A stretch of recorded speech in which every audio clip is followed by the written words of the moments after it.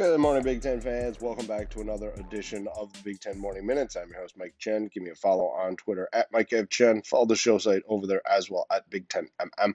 It is Thursday, December 10th, 2020, and yesterday the Big Ten made a big time decision, and that one was to allow Ohio State, with their 5 wins, to play in the conference championship game. Now, Indiana, not exactly happy about this one, as they would have been the representatives of the Big Ten, but due to the fact that Ohio State beat Indiana, and when the athletic directors convened, they realized and said, hey, look, if Indiana had beaten Ohio State, I don't think that we'd be having this conversation. But due to the fact that Ohio State beat Indiana, they're undefeated, and that they probably deserve to go to the Big Ten championship game, they're going to alter the rules. Now, I understand it.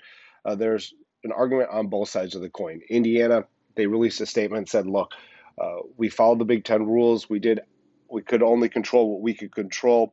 Unfortunately, we did lose to Ohio State. We're not happy about this decision, and I get that, and I understand that. But uh, if Indiana beat Ohio State, we're not talking about this. We're not having this conversation. And so the Big Ten championship game is going to pit Northwestern and Ohio State.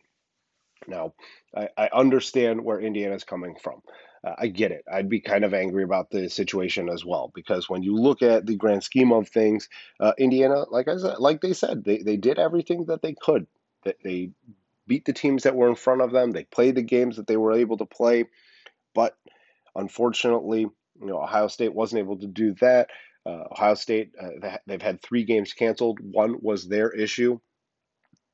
The Illini game 2 weeks ago was their issue, but they had Maryland cancel on them as well as Michigan this weekend. And so, you get the argument for Ohio State as well. There's 2 sides of the coin here. I don't think either one is right. I think, once again, this makes Kevin Warren and the Big Ten look dumb and stupid.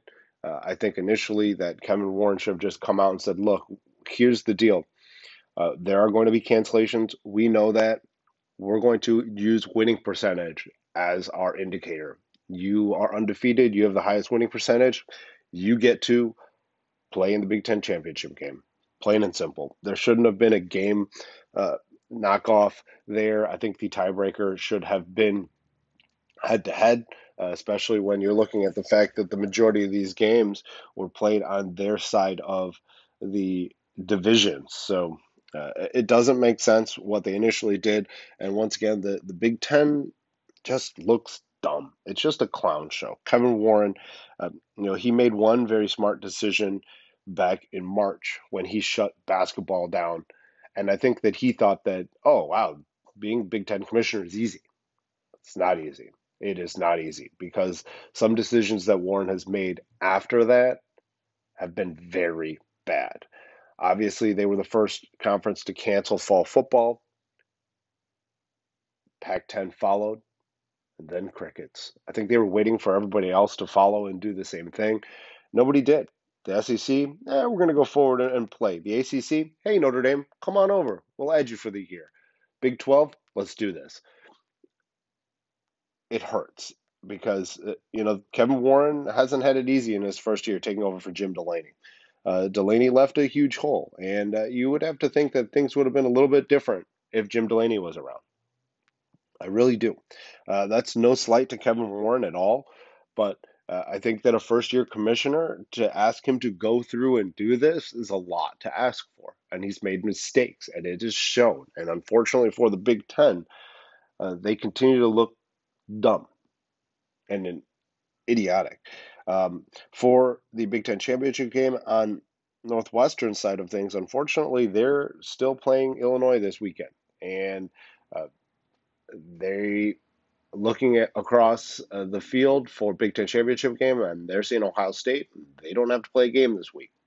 They don't have to play Michigan because Michigan had their issues with COVID, canceled the game. And now you're looking at the fact that Ohio State's pretty much getting a bye week going into the game against Northwestern. So a competitive advantage there for Ohio State. And another advantage is the fact that they might be getting some of their players back. Now remember, when they played Michigan State last weekend, they had 20 players sit out and 4 coaches. Well, the coaches should be available for the Big Ten championship game. And there's potential when some of these players tested positive that they could be back. And then on top of contact tracing, they could be almost full strength. We'll see, but it does look like Ohio State's getting, definitely the better end of the stick than Indiana and Northwestern, the other two teams that could have potentially played in the Big Ten championship game. Speaking of Indiana, their game against Purdue, the old Oaken Bucket, has been called off. Like I reported to you yesterday, both sides did not practice. They were holding off due to COVID issues. Well, those COVID issues continued yesterday, and due to that fact, they issued a joint statement and said, "Hey, look, we are canceling the game. This is not going to happen." So that brings up another point. Would Indiana have even been able to play in the Big Ten championship now with their outbreak of COVID 19?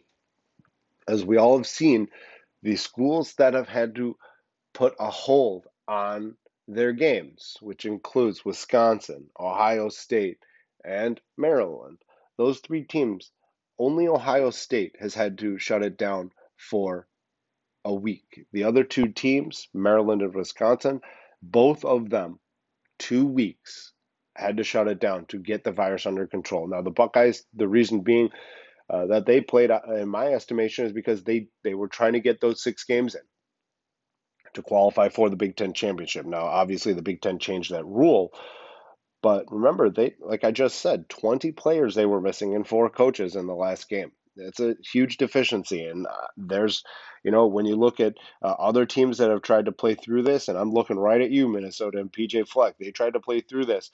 They showed that they just don't have the depth.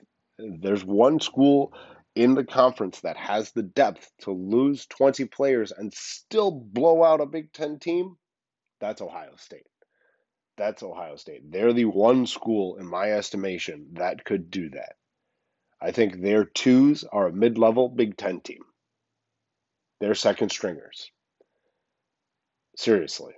That's what you call an elite program. That's what they are. They are the elite program inside the Big Ten. And it'll be interesting to see what happens here because Indiana will have this week off. And if they are able to, get ready and play in championship week, then maybe they have an argument about that being there. But right now, there's potential that they don't have an argument because of the fact that they probably, I wouldn't say probably, but there's a possibility that they won't be able to play that week anyways due to their COVID 19 outbreak. And if they do, they'd be down even more players than what they normally would be, specifically Michael Penix due to injury. But, if they had, a COVID outbreak, I mean, they're going to be down some players anyways due to the Big Ten's 21-day rule. So who even knows if Indiana would have been able to play that game? It's something that's very interesting.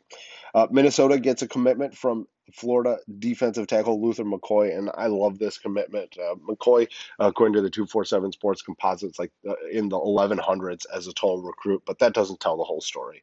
And I've always said this: you looking at offer lists, and offer lists to me tell a bigger story. And a solid offer list for McCoy: Arkansas, Baylor, Florida State, Indiana, Georgia Tech, Penn State. He had a lot of big time schools coming after him. So to me, that means that he is extremely underrated.